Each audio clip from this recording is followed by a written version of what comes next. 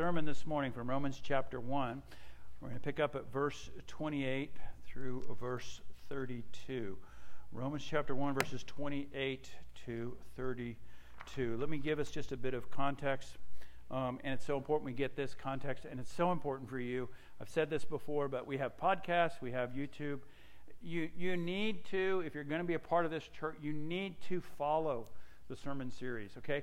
Because we're going to get to chapter 5, and we're going to read some of these verses in Romans that everybody loves.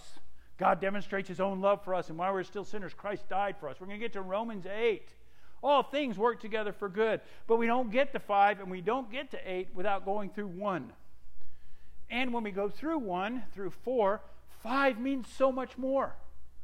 How much more does it mean when we get to Romans 5 that we understand and we have grappled with our sinful nature, our sinful hearts, our sinful desires? How much more does that mean to us when we get to chapter 8?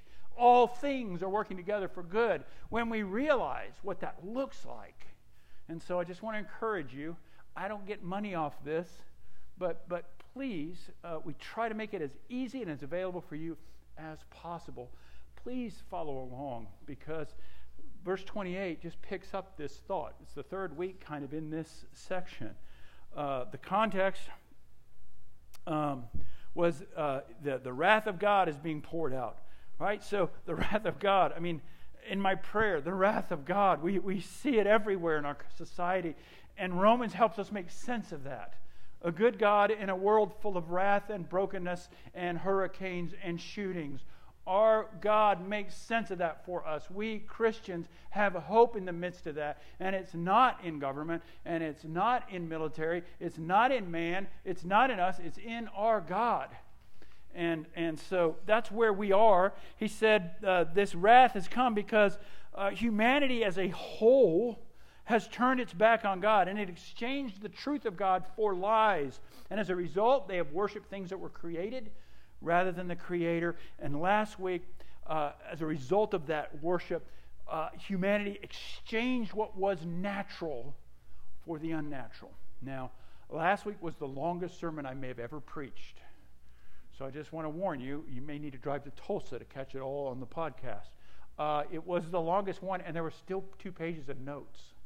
And it was long because it's important. We are in a battle here, and how we handle this as followers of Christ is so important. It might be the mark of this generation of Christians. And I want to encourage you to listen to it. I want to encourage you to think through it.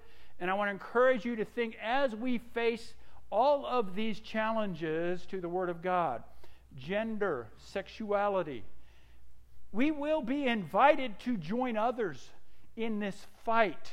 And we must be careful who we join in this fight.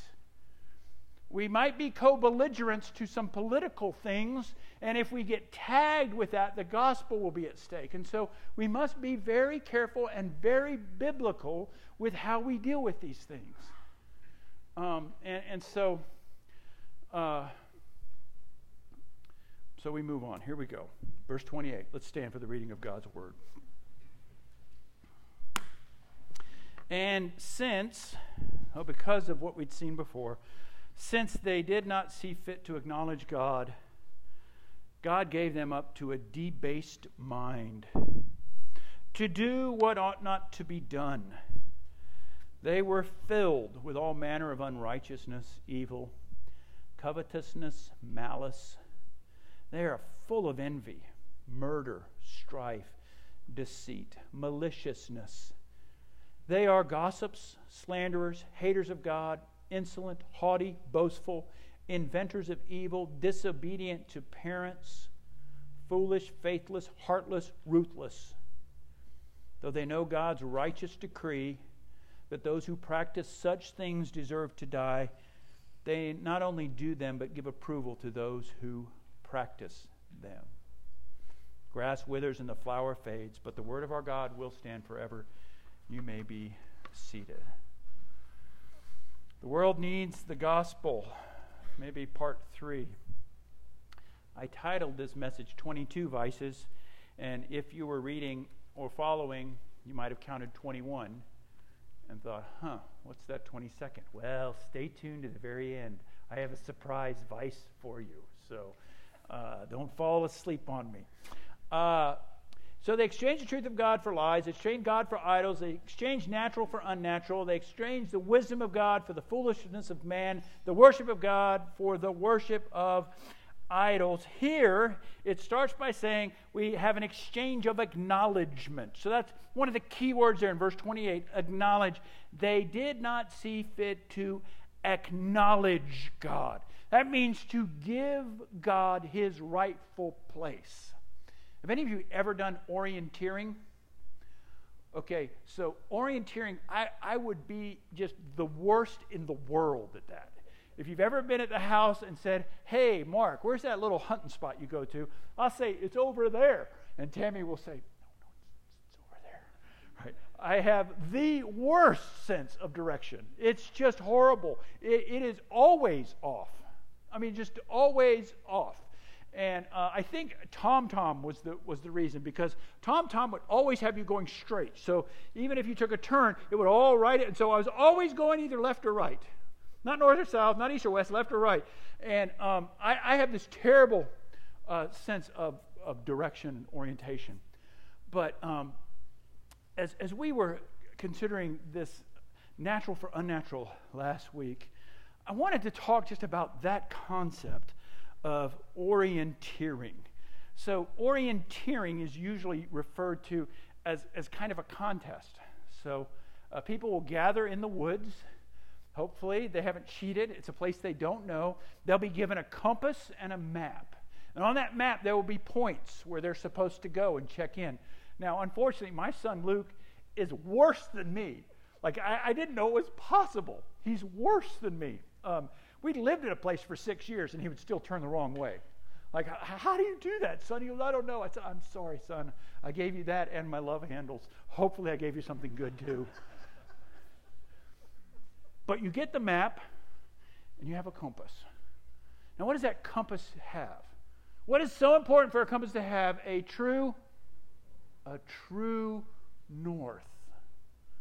That compass is useless if the pen doesn't have a true north. Now, I think it was 2 years ago, right in the midst of COVID, Tammy's stepsister, Kay's stepdaughter, she'll give you all the details because I'll mess some of it up, a doctor in charge of a lot of doctors, was a hospitalist and then kept just getting promoted. Who knows who she's in charge of, but lots of people. I just know her as Dee Dee, this little girl that we used to fight when we did dishes together. But she's something. In the midst of this pandemic, she would do all these wonderful things for her doctors. She would show up with cookies. People were dying. People were getting sick while caring for others. Kind of when they were able to get their heads above water, had this big meeting and they gave her this award, the True North Award. And it just, I don't know if you could give another person a better award than that. And it said you exhibited, in the height of a pandemic, in the height of fear and anxiety, you exhibited what the medical profession is to be, a care for people. It is no surprise that when a people fail to acknowledge the God of the Bible as God, that our orientation is completely off. That we lose, in a sense, a true north. So it makes sense, and I want you to grab your minds around this. If the human soul is not oriented towards the very basic truth that I am a created being, that I exist because an almighty God and creator saw fit to knit together all of these molecules and DNA and breathe a soul into me, and that gives me intrinsic worth and value. It gives me a true north of what I am. If a human being loses that, well, of course they're going to have to find orientation some other way. Right? Of course, they're going to say, my gender and my identity, that's what orients me. That's how I am oriented. And then for them, it becomes sacrosanct, right? You can't tell me this is not me. I have figured it out in my mind and heart and friends around me. I have decided that this is who I am. And that's why they get angry if you question it. Because it's their very identity. And for the Christian, what great news. It is not something we have to go out and seek. So I said in New Members class, I get to baptize my grandson on November 20th. And at the start of him even being aware of who he is, he will have impressed on him, Matthew, you're a covenant child. You're a boy, was born into a family. A family has a relationship with God. A family whose true north is God Almighty. A family whose true north is the Word that He has given to us. You will have that impressed upon you. It will be forced on him. Because he's not a dog or a cat or a girl. He's a boy. Made in the image of God. Placed in a family. And in a community, a church community, that is saying, we will affirm who you are because it is right and true. And when you fail, we will point you back to who you are to be in Christ. But a world that loses that, of course they're going to grasp for something else. And when they feel wrong, they're going to grasp for a different identity. There's a sense that they will lose something by embracing maybe what the society has put on them, maybe a construct that a male-dominated society has put on them, and feeling if I can change that, if that can be arranged, then I'll feel better inside. And yet our Scripture tells us that we must orient ourselves towards God. We must acknowledge Him. And so we're going to spend most time today just on this verse 28. The sermon in a sentence is the mind that doesn't acknowledge the God of the Bible will lose touch with its base, producing vice upon vice. The mind that does not acknowledge the God of the Bible will lose touch with its base, producing vice upon vice. And when I say the mind that acknowledges God, I mean that we acknowledge God as human beings when we know our standing before Him. We acknowledge Him when I say, I'm going to take what the Bible says about you as true, and that my standing before you is only capable because of this gospel. My identity and orientation is as a rescued, adopted child of God. I belong to Him. He has purchased me. He has ownership over me. He names me, cares for me, leads me, directs me, feeds me, disciplines me. He is my Father. I am His child. The mind that doesn't acknowledge God in that sense will lose its base. And so that's the description that he gets here. In orienteering, you're given a map and a compass. Our God is both. He gives us the map. We call it sanctification as a Christian. We see our life. Even though the Greek word is the way I live my life, there is a sense of growth and movement and purpose. He gives us a map and He gives us the compass. That is what our God does to His people. That is what it means when we acknowledge Him as God. It means we wake up and we exist for Him. It doesn't mean that we have annexed Him to some part of our life, that there's an emergency that we call when we need. It means that we believe He has the best for us. That to walk alongside and with Him in light of His Word, the power of His Spirit, and the community of His people is what is best for me. And how we have oriented ourselves. So he talks about this debased mind. So we're going to look at that, and then we'll look at all these marks of the debased mind, and lastly, this unholy community. So debased, some of your Bibles might say depraved. All of these different words come out, and that Greek word goes all throughout the New Testament in many different ways. Depraved often is one of the interpretations. It means depraved mind has a marked indifference to human life, cares little about human life, and mostly about other human life. It's referred to as an unqualified mind, a worthless mind, debased, depraved. 2 Corinthians 13, they use this word to describe someone who's failed a test, a mind that is not qualified for what is intended to do. Right? I've watched this in my poor mother as her mind has gone. The other day I was driving her home from the hospital, and she was amazed at all the cars. She just kept going on, Maki boy, look at all the cars. Look at all the cars. And we drove past Lundgren. Look at all those cars. I said, yeah, Mom, that's a car dealership. She said, we got to stop light. She goes, Marky boy, I want a pet donkey. I'm like, what? A donkey. I want a pet donkey. I'm like, Mom, donkeys are mean. They bite, they kick, they're stubborn. So we drive a little further. She's like, could you get me a Christian donkey? I'm like, Mom, those are the worst. As the mind has gone, right, we wrestled as kids. We wrestled with her. She didn't know it was going. Right? We wrestled. Mom, you're not able to manage the books anymore. We made proof. Look, Mom, you overpaid this 6 months in a row. You haven't done anything wrong. You're not sinful, Mom. It's just slowly it is going.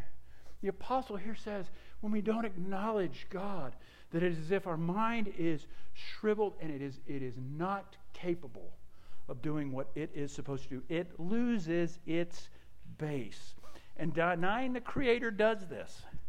It turns us from a beloved, important image bearer to a result of mutations and accidents that somehow has survived. I've told you about my friends, the Sanders. Some of our kids stay at the Sanders house on the way to Florida. The Sanders have a sign in their front door, and it says something like this: life is full of choices. Remove your shoes or don't come in. And so I would come in a little bit naughty and leave my shoes on, and the little girls would be like, Pastor Mark, you got to take your shoes off. And I'd take them off. So I got used to taking them off. One day I came in the side door, in from the garage, like the family door, and I forgot. I forgot to take my shoes off. I'm sitting there, and Esther looks at me, and she's like, really? I'm like, I came in the side door. Why don't you have a sign on the side door? She's like, well, I don't have a sign on the side door because that's where the family comes in, and our kids know. We don't have to tell them that every time. And in some sense, when we orient our mind to God, we learn. We learn His law. It doesn't become tedious. It makes sense. It brings life. It promotes great relationships, good society, good community. We orient ourselves. And that's funny because it's Greg's house, so it's his rules. Mostly it's Esther's house and her rules. But we like to say it's Greg's house and his rules. When we see ourselves as a created being, when we see our world as God's authoritative home, right? We submit ourselves to Him. We submit ourselves to Him. It is His world. It's my Father's world. Shines in all that's fair. I belong to Him. I follow Him. It's interesting. When Jesus was asked by the Pharisees in Matthew 22, the Pharisees heard and they silenced the Sadducees, so they go to test Him, to question Him. And one of them, a lawyer, asked Him a question to test Him. Teacher, what's the greatest commandment in the law? And Jesus says to him, you shall love the Lord your God with all your heart, with all your soul, with all your mind. This is the great and first commandment. Right? Think about that. Acknowledging God. Jesus is saying the great and first, the primary, the start of it all for you is to know and love the Lord your God with all your heart, with all your soul, with all your mind. Verse 38, this is the great and first commandment, and a second is like it. You shall love your neighbor as yourself. On these two commandments depend all the law and the prophets. Love God first. Orient your life to Him. And then love people. He will teach you how to love people. He will design you to love people. He will save you for that. That is the answer that Jesus gives. It's the correct answer. They can't argue with Him. It comes out of Deuteronomy 6. Hear, O Israel, the Lord our God is one. You love the Lord your God with all your heart, with all your soul, with all your might. I think if we asked maybe the average American, what's the greatest commandment today? I think it might be something like this. You shall love yourself and be true to yourself above all others. And a second is like it. You shall affirm other people in the way they choose to identify, live, and act. In parentheses, as long as it doesn't hurt an animal, the planet, or a child. Oriented towards self. You will love yourself and be true to yourself above all others. The second is like it. I'll affirm other people in the way they choose to identify, live, and act. Furthermore, I would say that if they are to acknowledge God, it is only if He would perform at any given time in the ways that I wish or call for Him to perform. A debased mind finds its base in something else, and it leads to this whole list of vices. Before we get to that list of vices, I just want to tell you that parents, this is why your children need to be taught and catechized. They need to. The world is giving them a different orientation. The world is telling them, trust your heart, be true to yourself. And it's so dangerous. That's why a child should never pick the church you join. That's why a coach or a boss should never have first place in the family calendar. It's why non-Christian people do not set the agenda for our church or the tone for our worship services. We orient it all towards God and His Word. Our text says now God gave them over. They deny His existence, His authority. They didn't consider that it was good or it was right or it was worthwhile to acknowledge Him, and He gives them over. And then we get this list. Verses 29 to 31, the marks, I call this the marks of the debased mind. Now, this is a largest list of its kind, really, in the New or the Old Testament. And it's to show, in some sense, this general scope of fallenness. All of this comes out of it. It's a cascading effect from a mind that has said, I'm not going to acknowledge God. And so these first four things, it says they're filled with these. These are kind of general in purpose, in general in focus. They're filled with unrighteousness. So there's no neutral. There's either righteousness that we receive by faith from Christ, or unrighteousness that we ourselves have earned. They're evil. Where does it come from? Where does the evil come from? A failure to acknowledge God. Why is there evil in this world? Because people fail to acknowledge God. They fail to give Him the rightful place. They've turned their backs on Him. They're filled with covetousness, right? That's an absolute result of idolatry. We want something because someone else has it, and they are filled with malice, hatred for those who have something that I want. Secondly, they're, verse 29, it's like they're full of, and this is really envy in its fruits. Envy, murder, strife, deceit, and maliciousness. And the next two are sins from the tongue. Gossips, slanderers. Then follow four words that describe, in a sense, the arrogance. And it's absolutely what happens. If God is not at your core, then you have arrogantly said, I know better. And so there's this self-rule against God as He is revealed in the Scriptures. And so it says four things. They're haters of God, they're insolent, they're haughty, and they're boasters. And then it closes with these six things that are all against the natural order. They're inventors of evil. instead of inventors of good, instead of seeking to benefit others and bless others, or inventors of evil. They are disobedient to parents. Doesn't it sound interesting when you read that whole list? Like kids, doesn't it sound kind of scary? Like all these terrible things, and then right in there, it's like they squeeze it in. It's like, it's like Bo put it in there for his kids, by the way. You're in there too. You're a sinner too. But it's interesting, isn't it? I mean, that truly is part of God's design, that children would obey parents, that they are obeying God by obeying parents. And so these last 6 are, in the Greek, they all have the letter A. So it's like this is the unnatural. This is the opposite. Disobedient to parents, rather than being wise, they are foolish. Rather than being faithful, they are faithless. Rather than having a heart of compassion, they are heartless. Rather than seeking the good of others, they are ruthless. This lists at least a couple of reasons that it's there. One is it does explain to us what these effects are. It allows us to look back when we see this and say, yeah, that's what happens when our mind loses touch with its true north. Also, it tells us what God loves. It tells us what builds community. Christian community. It's based on the opposite of all of these. It's to look like the opposite of all these. But also, please listen. We don't get rid of these things by trying harder. You don't put that list up there and say, this week I'm going to try harder. The only way that you get rid of these things is to turn your heart back towards God. Turn your heart back towards that true north. Oh God, I'm a gossiper. I'm a slanderer.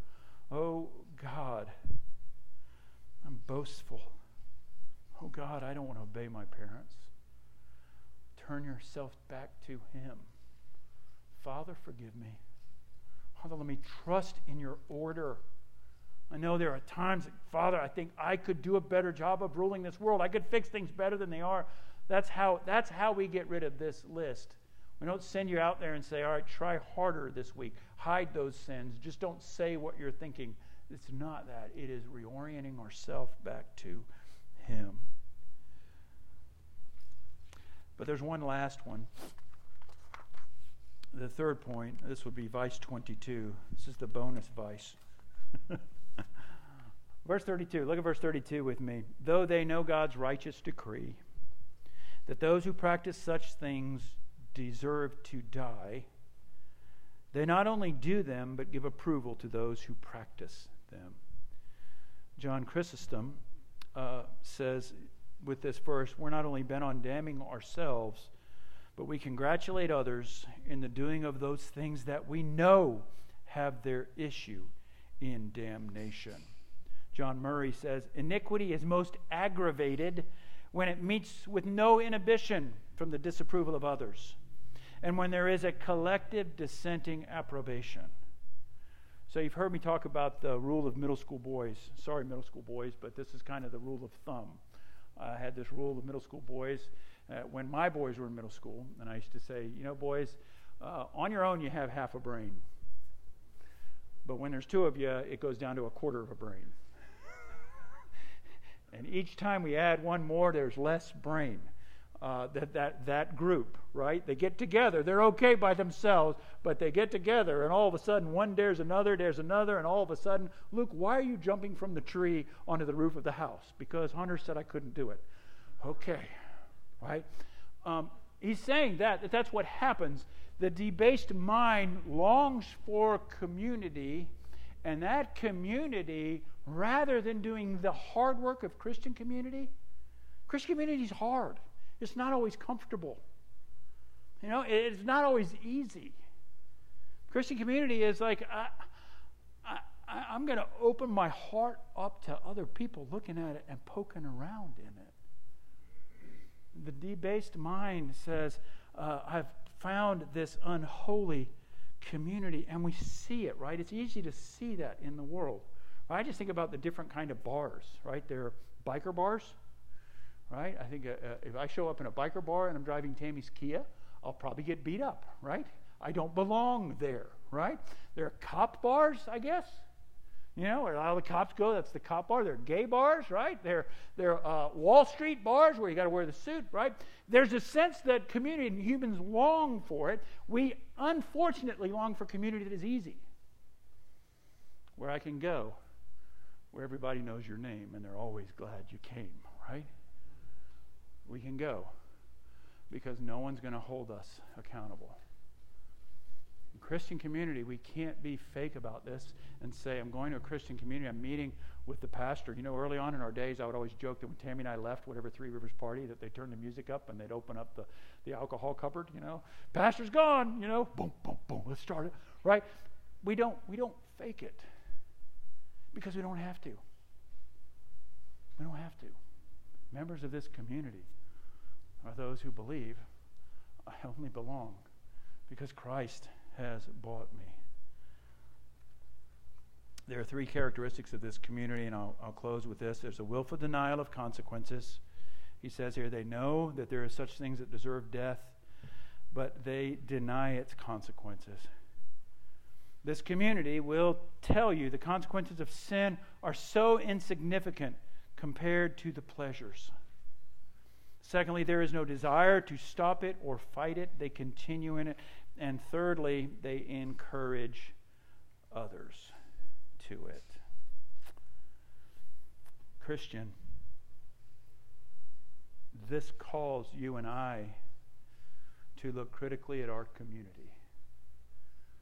Who do you commune with? Who do you have life shared with? And what is that community promoting in you? What is that community there to celebrate or correct in you? Righteousness or unrighteousness? There are many well-intentioned Christians who befriend the lost in seeking to build a relationship with the unconverted, end up being swept into the vices. Careful of the types of community and what you expect from each. I long for us to be engaged in our city. I long for you to have friends who do not know Christ, but do not let those friends, that community, direct your life. Do not let that community be the one that you long for appreciation and acceptance more than any other community. It will drag you down. There are two doors in the Sanders house, but there is one door in the kingdom of heaven. Jesus says, I am the gate. I am the way. I am the truth. I am the life. I am the good shepherd. Christian, in your mind, acknowledge God. His presence, His worthiness, His worth. Acknowledge Him in all your ways, the Proverbs say, and He will direct your paths. He will make your way straight. Let's pray. Heavenly Father, we thank you for the clarity and the simplicity in which your gospel is presented. May we see our own tendencies, Father, to find community and value outside of your gospel. May we see these vices as they take root in our hearts and work our way back to you. In repentance and faith, will you cleanse your people? Will you build a community here, Father, that is righteous, that is holy, that is welcoming, and that breeds acts of righteousness? We ask these things in Jesus' name and for His sake. Amen.